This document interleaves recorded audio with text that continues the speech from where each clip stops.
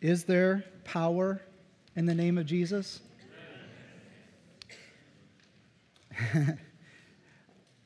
There are times you wonder. I would say that there are times when it feels like that pressure is coming in so intensely, you wonder, is God at the mercy of evil, or is evil at the mercy of God? But is there power in the name of Jesus? Yes, there is.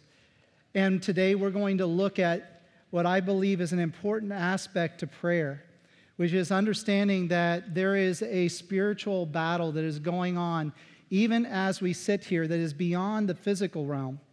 And it requires understanding the power of Jesus' name. And we're going to go to the book of Luke, and we're going to be in chapter 10. And so if you have your Bibles, I'm going to ask you to turn there. And then we're going to eventually turn to Acts chapter 19. And so if you do not have a Bible, our ushers would be glad to provide you one. And just simply put your hand up. And if you do not own a Bible, please take this as a gift from us. First time. There's always a first time for everything, including the understanding that there is a spiritual realm that is beyond the physical. I was 18 years old. It was Halloween of my senior year of high school. My friend and I decided that for that night, we would go to this Christian concert that was free in the parking lot of a shopping center. The band that was playing that night was a band named White Cross. For those of you that have been around Christian music any length of time and you lived the 80s like I did, White Cross was a Christian metal band. Yes, that does exist. If you don't know what metal is, then that just tells you what line of heritage you come from spiritually. But so my friend and I went to a Christian metal band concert, White Cross, believing group, and it's Halloween night, so keep the context, please. As we're watching the shows going on and we're enjoying the music, and I'm throwing my mullet around as best as I can, it was truly a lot of fun. But then the tone of the service or the show changed because he began to share of his own personal testimony of what Jesus did in his life. And then they began to sing this ballad that was much softer and different from the other songs they sang, but this one was very focused on the blood of Jesus Christ. While we were listening to this song, a girl that was similar age to myself and my friend, who was standing directly in front of me, all of a sudden falls to the ground during that song and begins screaming. As she's screaming on the ground, her screams change to more of something I would describe like that of a screech. I had no idea what was going on. It caught me by surprise. The song is still playing, but my friend and I, both of us 18 and 17 years old, are standing there, and we felt ill-equipped in the moment to know what is going on with this girl that is on the ground. Two adults that were clearly youth workers from a youth group that was off to our right run over and immediately start praying. And the first words out of the man's mouth, because it appeared as a husband and wife team, the first thing to come out of his mouth was, "In Jesus' name." First words. But then he said, "In Jesus' name, come out of her." Again, 18 years old, never seen anything like that ever in my life. And in that moment, when he said that, she grew calm. I could see her face. Her face changed from terror to peace. They got her up, and she quietly wept a little bit, and then at the end of the service, she gave her life to Jesus Christ. I'm just an audience. I had nothing to do with the moment other than being given audience to something God was doing there. So whatever naivety I may have had before that moment about the spiritual realm being in existence, or that it's just stories you might read in the Bible, gone. My little perfect window of how life is was shattered. It was a real thing for me now to realize that there is something beyond what I can see and beyond what I can hear. But another thing happened in that moment. My friend and I talked and compared notes. It's like, did you notice how in the moment when he said in Jesus' name, there was like authority that happened over whatever was in her, okay? Our language, whatever was in her, there was authority that was shown in that moment. And it was like at attention immediately. And then when the command came to come out, there was immediate response. So we learned a couple things, that the spiritual realm is real and going on while the physical realm we're living in is happening. Secondly, that the power of Jesus' name is not to be taken lightly. In Luke 10, you are going to see a story of the apostles. Now, at this point in time, there aren't the 12. They're there, but they're a part of a group of 72. And they're being given an opportunity to go and practice what they've learned. They've been walking with Jesus. They've watched him heal the sick. They've watched him cast out demons. They've watched him teach. They have seen all the mentoring and modeling they could possibly hope for. And then that moment comes when Jesus says, okay, your turn. Your turn. And then they're like, really? Not us. Why don't you go with us? No, I'm sending you out. So he's sending them out, and they have to deal with the realities of they're going now without their mentor. So they think. So I want us to look in the first 3 verses of chapter 10 a little bit the context of what's going on, because their little perfect world is about to become undone as well. Now they are realizing that there's power in Jesus and that he has authority over, demons, but they themselves are about to learn that there is a mission that God has us on in Jesus' name. So first 3 verses of chapter 10, which is found on page 724 in the Bibles handed out. After this, the Lord appointed 72 and sent them out 2 by 2 ahead of him to every town and place where he was about to go. He told them, the harvest is plentiful, but the workers are few. Ask the Lord of the harvest, therefore, to send out workers into his harvest field. Go, I am sending you out like lambs among wolves. Do not take a purse or a bag or sandals, and do not greet anyone on the road. Just go. Interesting. So they're being told to go away from Jesus and represent him in all the towns he's about to go to. But now they're without him. So you got to keep in mind that the tension there. We're being sent for the first time, and we're being sent to the towns Jesus is about to go to, but nonetheless without him. Another thing that he says in there that is fascinating is that he gives them words of encouragement by saying, I'm sending you like lambs out among the wolves. All right, so you already have the tension that they're being sent away for the first time to represent Jesus without him.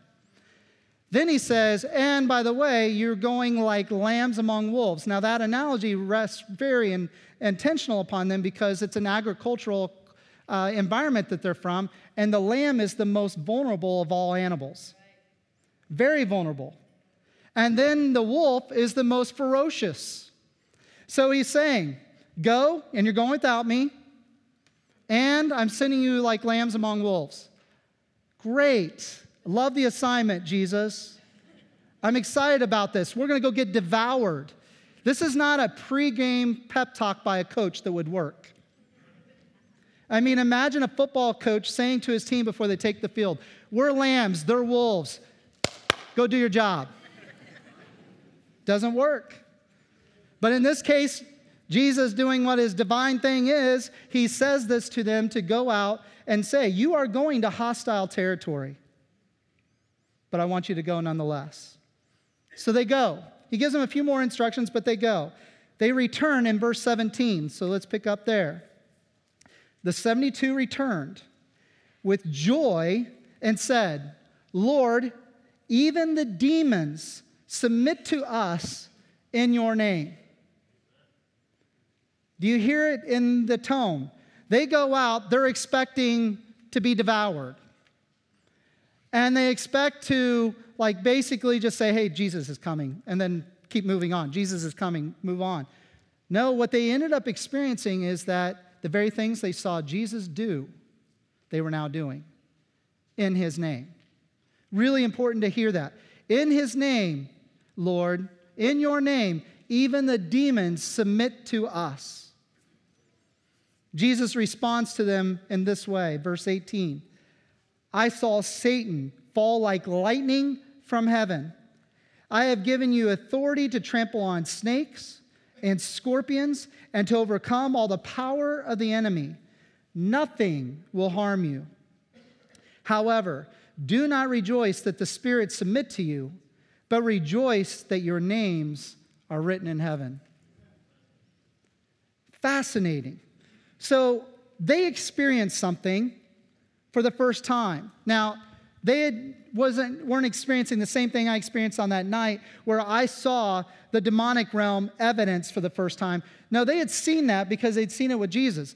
But what they hadn't experienced is what I saw with that husband and wife that came over to that girl on the ground and knew what to do in Jesus' name. So they had seen it modeled, and now they're going to do it. What will be the outcome? And what they experienced amazed them and created excitement. In fact, they were mostly amazed by this, that even demons, the most powerful creatures that they'd ever evidenced that Jesus dealt with, that these demons submitted to them because of Jesus' name. So this caused this amazement, this joy to exude, which if you've ever been a part of it, where God used you to, in Jesus' name, cast out a demon, imagine the wonder and awe you would have. For them, they were amazed. And Jesus then responds with a little bit of a celebration of his own when he says, I saw Satan fall like lightning from heaven. In other words, Jesus celebrates the moment with seeing visually the idea that Satan and his kingdom is about to crumble. Keep in mind, this is just months ahead of his death and resurrection. And so the fact that now the Holy Spirit is now empowering others in Jesus' name to accomplish the same thing Jesus was doing, Satan's story is about to unfold, and that he loses, and that he is going to have an end, and it's coming soon. And so Jesus celebrates the moment saying, Satan has fallen, and it's because of what has now been given to you. So he gives them authority on this earth, verse 19, to even overcome all the dark forces of this world. He gives them authority in Jesus' name. And then he says, but when you celebrate, don't celebrate that they submitted to you. So celebrate that they submitted to you in Jesus' name, which that name then gives you a name that's written in the Lamb's Book of Life. So because of Jesus' name, our names are included in heaven. And that is to be celebrated. And so when they're being in awe of what's happening in this realm and the spiritual realm, but here on this earth, Jesus says, but celebrate that you bear my name, because that means your names are written in heaven. It was a game changer for them. They realized now that Jesus had empowered them to do the same ministry they'd observed in him. So now I want us to turn to the book of Acts, chapter 19, which is page 773 in the Bibles that were handed out. The cross has now happened. The resurrection has now happened, and the church has begun to grow as the name of Jesus is spreading to the Roman world of that time. And so the gospel is showing roots in Asia Minor and in Italy and in the Middle East as the gospel is being shared. The good news about Jesus is growing, and it's growing because of the power of Jesus' name. It was being manifest as they went to new areas. God would show that there is power in this name. This is a different name than any other name you've encountered. And so in that, there were some amazing things that happened that are hard to fathom, quite frankly.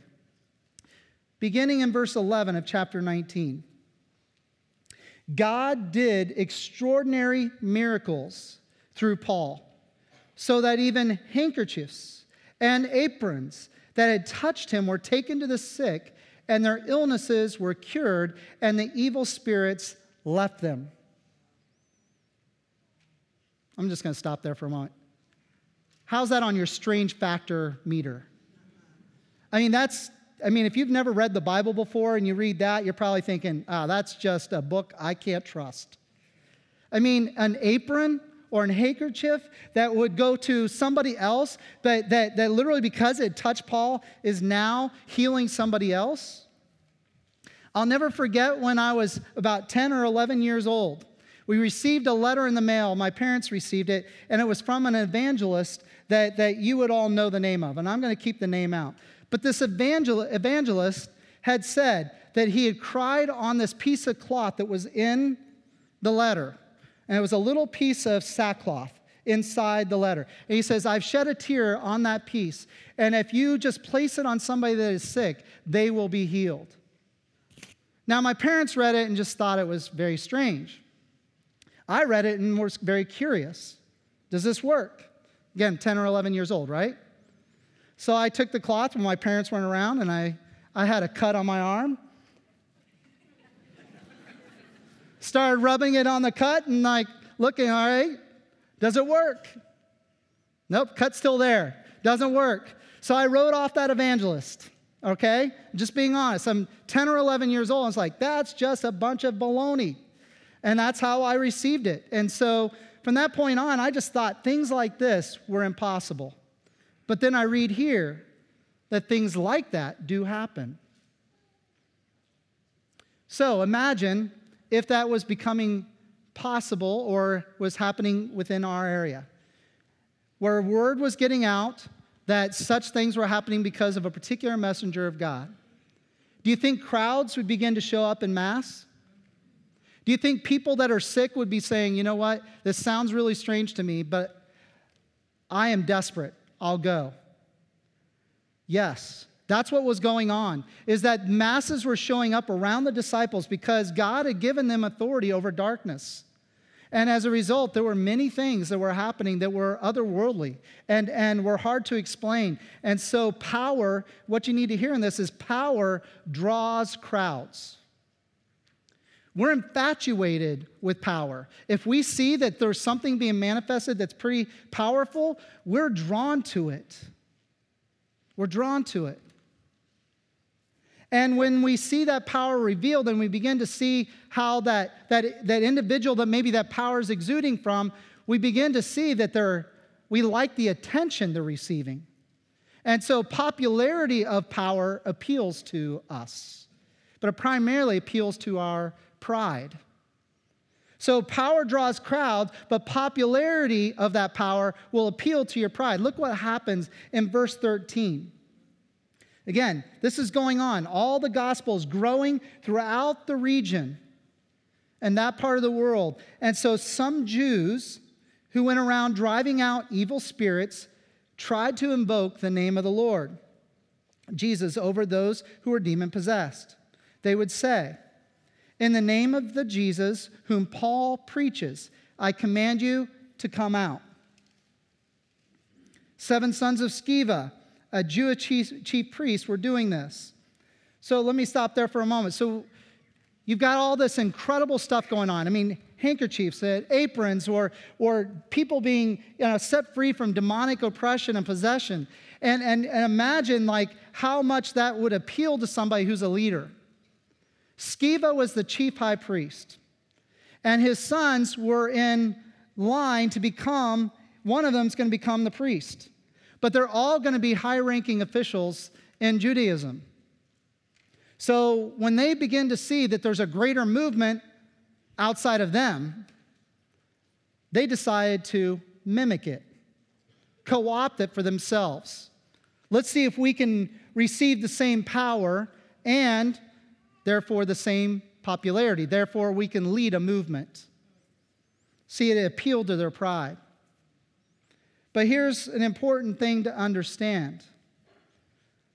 You can see by the way they prayed In the name of the Lord Jesus, whom Paul preaches, come out. You see that they knew about Jesus, but they did not know Jesus. And that's an important distinguishing trait in this, because up to this point, verse 13 begins with saying that people like the sons of Sceva had been successful at casting out demons. All right? They were successful. This was not the first time these sons of Sceva, it implies in the text, they had been practicing this and had clearly been successful. So what that means then is that even though they did not know Jesus, the power of Jesus' name was sufficient.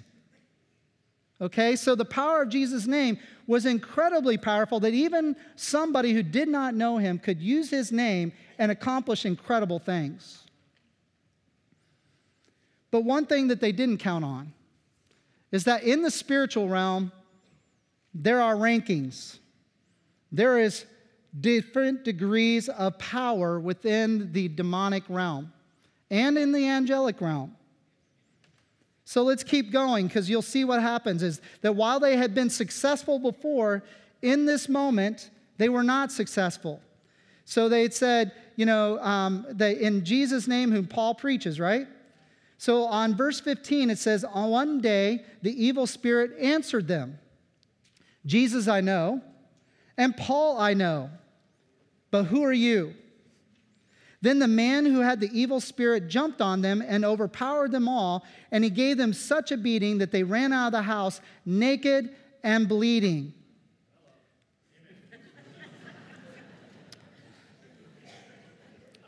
So true. When this became known to the Jews and Greeks living in Ephesus, they were all seized with fear. And the name of the Lord Jesus was held in high honor. So again, not all demons are equal, and they found out about this. But it's really important then to understand that there is a significant difference between knowing about Jesus and knowing Jesus. And that in regards to the demons, that when you utilize the name of Jesus, you must realize that that is wielding a very powerful tool. Jesus' name must be handled with great care. His name is to be honored and feared by both believers and non-believers. In verse 17 there, where you see that from that point on, the Jews and the Greeks, the unbelievers realized, oh, okay, this isn't child's play. This isn't something to mess with. This is dangerous territory. Jesus' name is a name you have to be careful with. It's to be held in high honor. No small thing to have learned, but they learned it through the humiliation of the sons of the priest.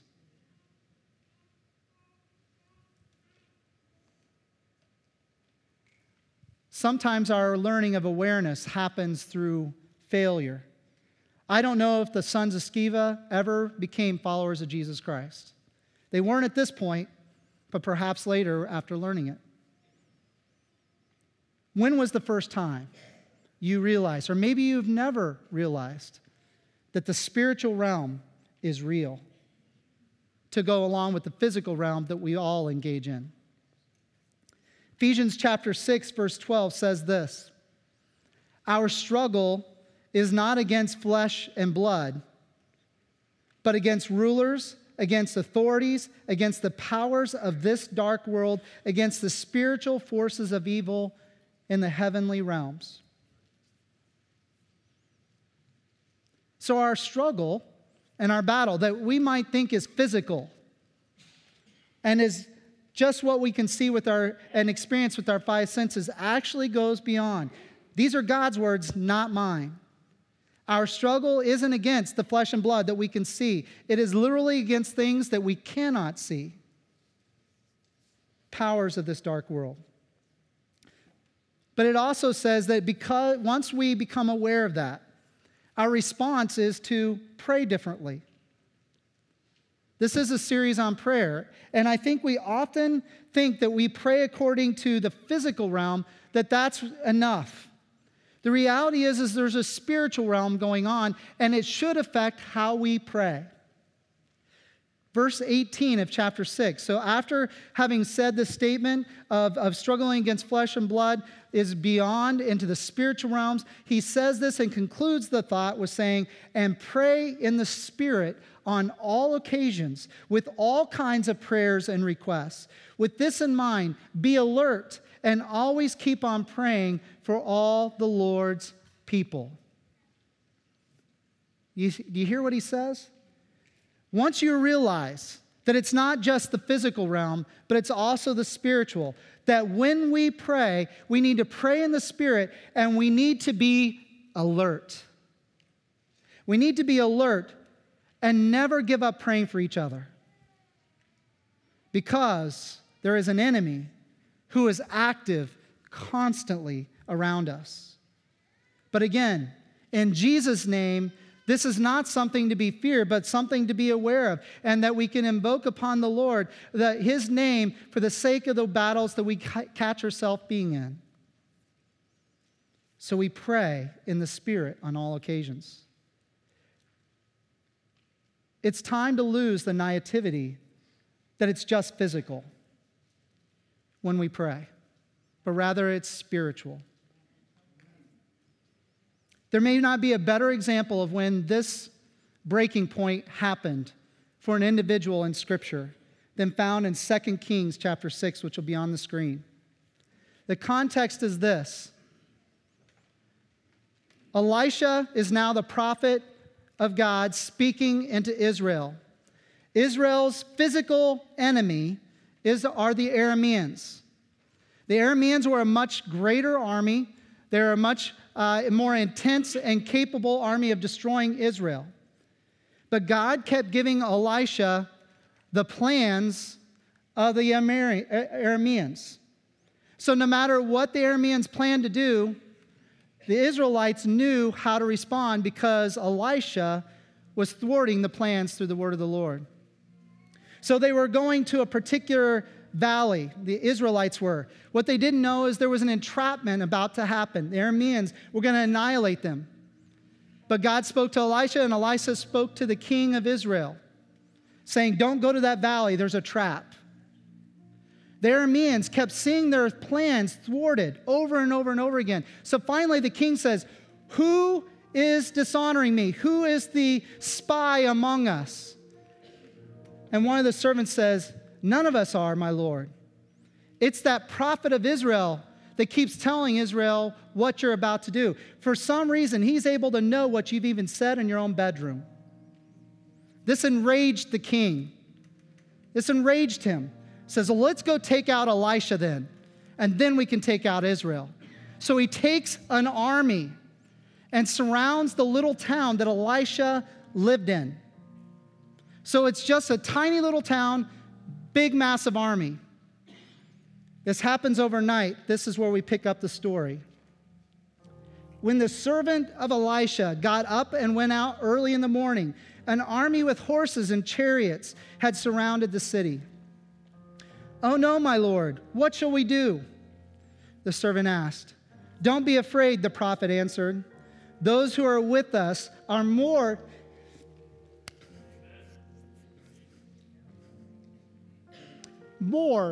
than who's come against us. So then he prays, God, help my servant see what I can see. Take away the blindness of his own eyes and let him see your presence here. So to the request of the prayer, God takes back the curtain, lets this servant see that the army of the Arameans was small compared to the armies of God. And see, this very moment, Elisha's confidence was rooted in the power of God. He understood that God had his back, God had his sides, and God was the one leading him forward. He was completely surrounded by the armies of the Lord. And at this moment, the servant realized, I have nothing to fear. I have nothing to fear because I'm surrounded by God. What I learned from all of this, from the apostles that went out by the 72 and came back amazed at what could happen in the power of Jesus' name. And what I learned from what happens in the book of Acts when they realize the power of Jesus' name is something to be honored and held up high. What I learned when I look at this, when the awareness of what's actually going on in the spiritual realm gave encouragement to the servant, I come to these three things. That in Jesus' name, we have power to do His great work. We have power to do His great work. Whatever God's called you to do, if you're doing it in Jesus' name, He gives you power to do it. Secondly, in Jesus' name, we have hope for eternity. And that matters in the present. When things are going very difficult and perhaps you're on the deathbed at the end of your life, when we know that He's got eternity in His hands and we're His child, that's a game changer in our hope in the moment. In Jesus' name. And lastly, in Jesus' name, because we're a child of God, we're surrounded not by the enemy, but we're surrounded by the power of God. In Jesus' name. We are called children of God. In Jesus' name, we know we have an ambassador, an advocate, bending the right ear of God. In Jesus' name, we have hope that our names are written in the Lamb's book of life and therefore have hope for eternity. But in Jesus' name, until that moment is realized, we know that we have victory each and every day, even if it feels like we are surrounded by the enemy. And so in Jesus' name, I ask, Father God, that you would do a mighty work in our lives, that we begin to believe in faith, that you're the victorious king, not a defeated king. You're not at the mercy of the evil one's actions, but rather you will, in the end of the day, thwart every single thing he's tried to accomplish. And so, God, I don't know where there might be battles that are being waged in the individual lives that are here. But I ask that maybe today you've pulled the curtain back a little bit for them to be able to see that you are there, you are present, and that we don't have to fear the enemy.